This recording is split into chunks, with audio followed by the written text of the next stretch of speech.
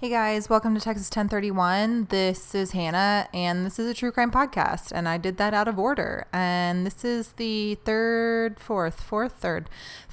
installment of our Survivor Story series. That's that. I still don't know how to open this fucking podcast. So yeah, I have a Survivor Story for everyone, as I promised, now that we are on break. Before I start, I would like to thank everyone who reached out to us with case suggestions. We cannot wait to research them and talk about them in the upcoming weeks, so keep those coming in if you'd like. This one isn't as Texas-y as I'd prefer, but it does have a Texas tie-in to an episode that I will be doing later in season 2. And I mean, I make the rules, so I figured why not? Some of you may know this story since it does turn out to have a fairly famous twist occur at the end. But yeah, I don't really have much else to say, if I could speak, as usual. So let's get started. All right. Well, Kane's panting in the background, so fuck it, I don't care. Picture it, 1997, it's August, it's summertime, it's Lexington, Kentucky, all right? Chris Mayer and his girlfriend, Holly Pendleton. I don't know if I said the word Mayer correctly. M-A-I-R-E, Mayer. Yeah? Like John Mayer? Sure. And Holly Pendleton had been at a typical college party. According to Holly, the party kind of died out. Wasn't very much fun. Not too much, flip cup or whatever, beer pong. I think she used the word dull, actually, to describe it.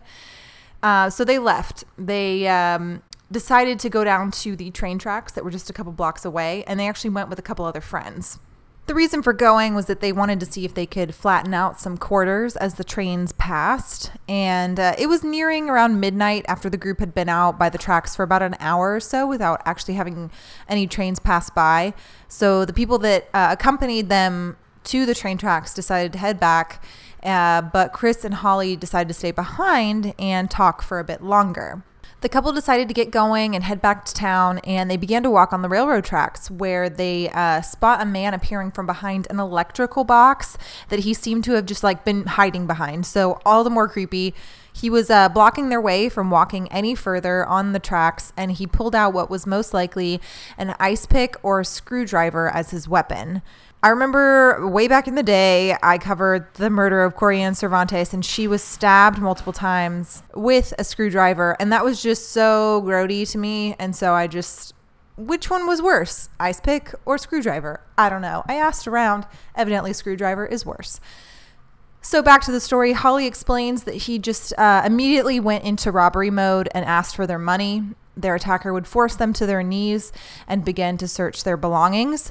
They told him that they didn't have much, but they even offered to go to the bank to get him more money or to, have him take their credit cards. Anything to get him out of their personal space was ideal. Here, take whatever you need. Goodbye.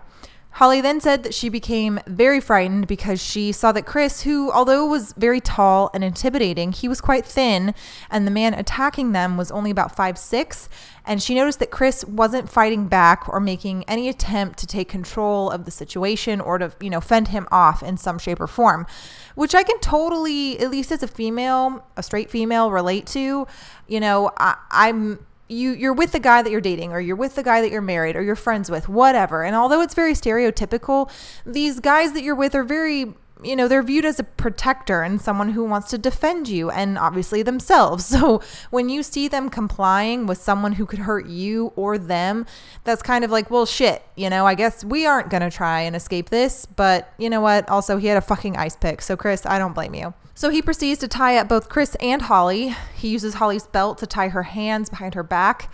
And he was mainly kind of trying to make sure that Chris was under control because Holly said she just kind of followed along. He wasn't paying too much attention to her. His main focus was on Chris. She said, there was no way that even though he wasn't paying attention to her, that she was going to try to escape or run away and just leave Chris to deal with this guy. She wanted to stand by her man, I guess.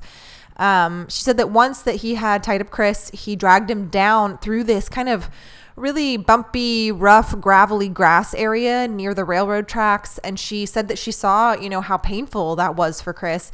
And so she didn't try, again, to fight the situation. She just crawled along and did the exact same thing so she wouldn't be chucked down this hill as well. Holly said that at some point she realized that it all hit her and that she kind of noticed this guy's done this before and he knew exactly what he was doing. It wasn't, he wasn't scrambling to get his shit together. He had a method and steps that he was taking, like he had done this many times prior.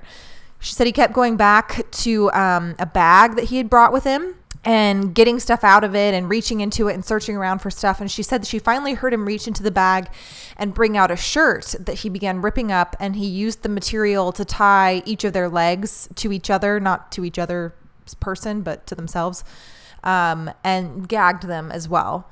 She said that she actually stuck out her tongue so that the gag wouldn't work properly and that she was able to still kind of communicate with him, in bits and pieces. And she said that she asked him, why he was there and that, why was he doing this? Why them? And he just responded with really crazy stories, like he had just broken out of jail and he was waiting on his friend to bring him some food and stuff like that, which, what else are you supposed to do to pass the time while you wait for food to be delivered? Am I right? Like, obviously you see some rando people go in for the kill. I'm kidding. God.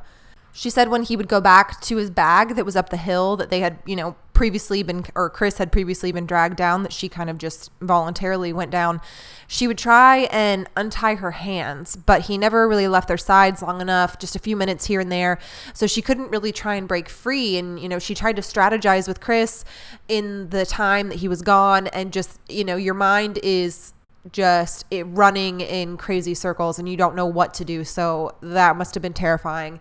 Unfortunately, one of the times that he did come back to the couple after, supposedly retrieving something from his bag, he brought with him a massive rock, 52 pounds to be exact. Holly explains that it was like a dream and she was just terrified about what might happen to her. So Holly, who is lying right next to Chris, bound and gagged as he is bludgeoned by this massive rock, would hear him gurgling. And so she asked the man to turn Chris's head to the side so he wouldn't choke on his own blood. The man obliged, but turned to her after moving Chris's head and said, "Don't worry about him. He's gone." She said after seeing him hit Chris, she went into survival mode and honestly didn't even think about the possibility of him raping her until he was climbing on top of her.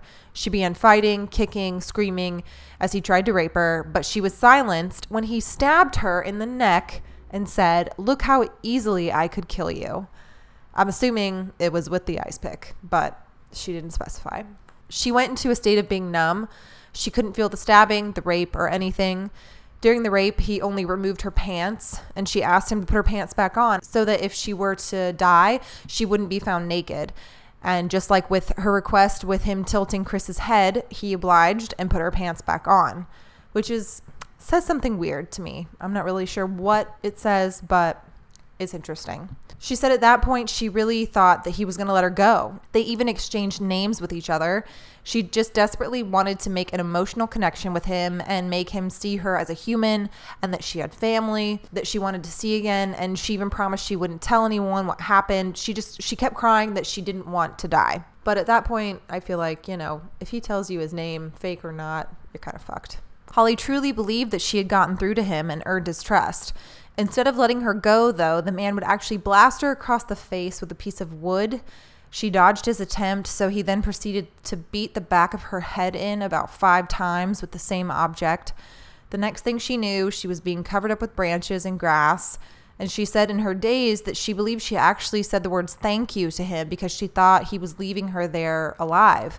But unbeknownst to him, he thought that he had killed Holly, and what he didn't realize was that she was still conscious and that he had just covered her up with the brush to let her later escape. She said the next memory she had was standing in someone's front yard. She went from lying in a ditch by the railroad to a stranger's home. She said she was covered in blood and she didn't knock or ring a doorbell. She just walked into someone's house. She was assisted by the homeowner and was taken to the University of Kentucky Hospital where she stayed for 5 days, sadly missing Chris's funeral and wrought with post-traumatic distress. Holly suffered a broken jaw, which left her mouth wired shut for a month, a broken eye socket, and numerous cuts to her face and head on top of her brutal rape. During the interview, which was over 10 years later, she can be seen fighting back streams of tears talking about Chris's death. Holly has since become a spokeswoman and author for people who have experienced rape and domestic violence, and even co-founded an advocacy group back in her hometown in Indiana. Holly would be the sole survivor of a serial rapist and murderer named Angel Maturino Resendez, also known as the Railroad Killer. He allegedly has close to 20 victims throughout the country, but several are in Texas. We were asked back in March to cover this killer, and I realized that we unfortunately never did. So we will revisit this man and his crimes in the next few weeks. Thank you for listening to the third installment of our Survivor series. We will be back in a few weeks with more Texas true crime. And if anyone's listening, happy Halloween.